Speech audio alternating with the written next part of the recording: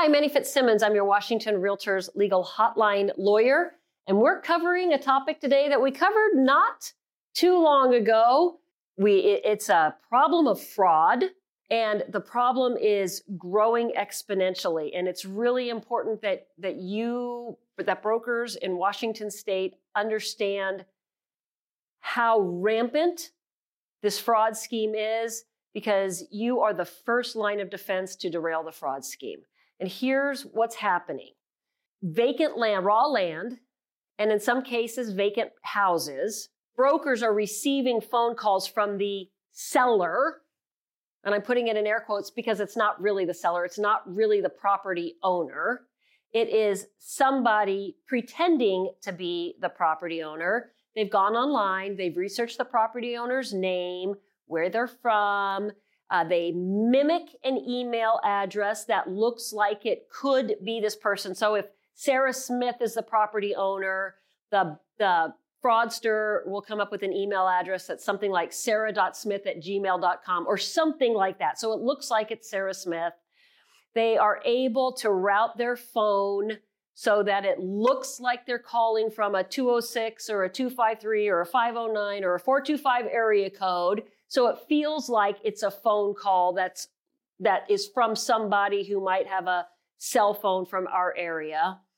And what the caller will usually say is that they want to list the property. They're looking for an MVA. They are overseas temporarily, but they would like to sell the property. And when you get back to them with a market value analysis, they will almost always want to list the property on the low side of value because they'll tell you there's some sense of urgency about it. All of them have different reasons for why the sale is urgent, but it is almost always an urgent sale. When this pattern was first developing, one of the solutions that the industry created was to ask the caller to forward a copy of their driver's license or passport or some kind of identifying information, and that stopped the fraud in the beginning.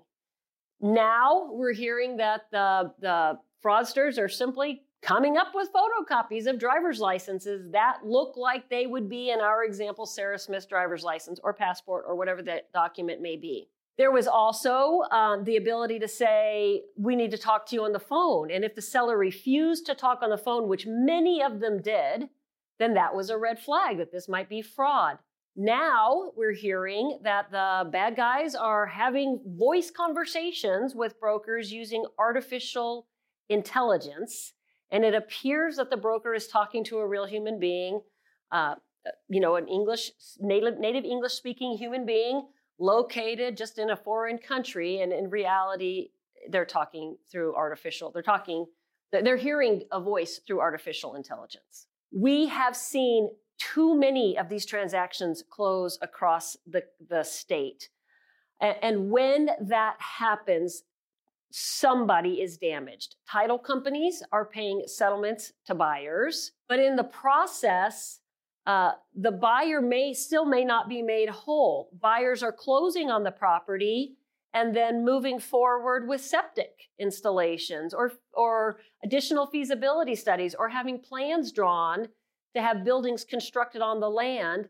And that money may not be recoverable from the title insurance company. We're having scenarios where brokers are asked to disgorge or give back their commissions that the brokers feel like, I did everything I had to do to earn this compensation, and yet I'm being asked to give it back. Do I really have to give it back? It's a question I'm going to leave hanging out there. I can't answer that question for you, but it is something that you would have to follow up with probably your firm's lawyer if that question were asked of you.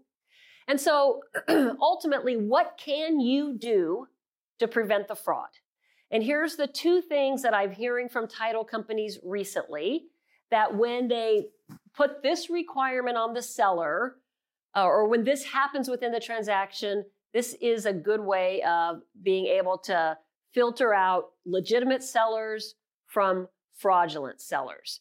The first is that a letter needs to be mailed to the true owner of the property at the address identified by the county as the owner's tax recorded records. So if you're going to list this property and it is raw land or a vacant house, and the seller says that they are temporarily located overseas, or sometimes in one case I've heard they're in the continental US, but they're on the other side of the continent. So they're far away, even if they're stateside. Mail a letter to the address identified as the tax record address for the true owner of the property, and just confirm in writing that I have been asked by you to list your property for sale. If that's not the case, please reach out to me immediately. You can explain that there's fraud in the industry and you don't want to market this person's property for sale if they aren't really trying to sell it. Be candid with them about what's happening. And if it is really them, then they shouldn't be offended by you reaching out to them.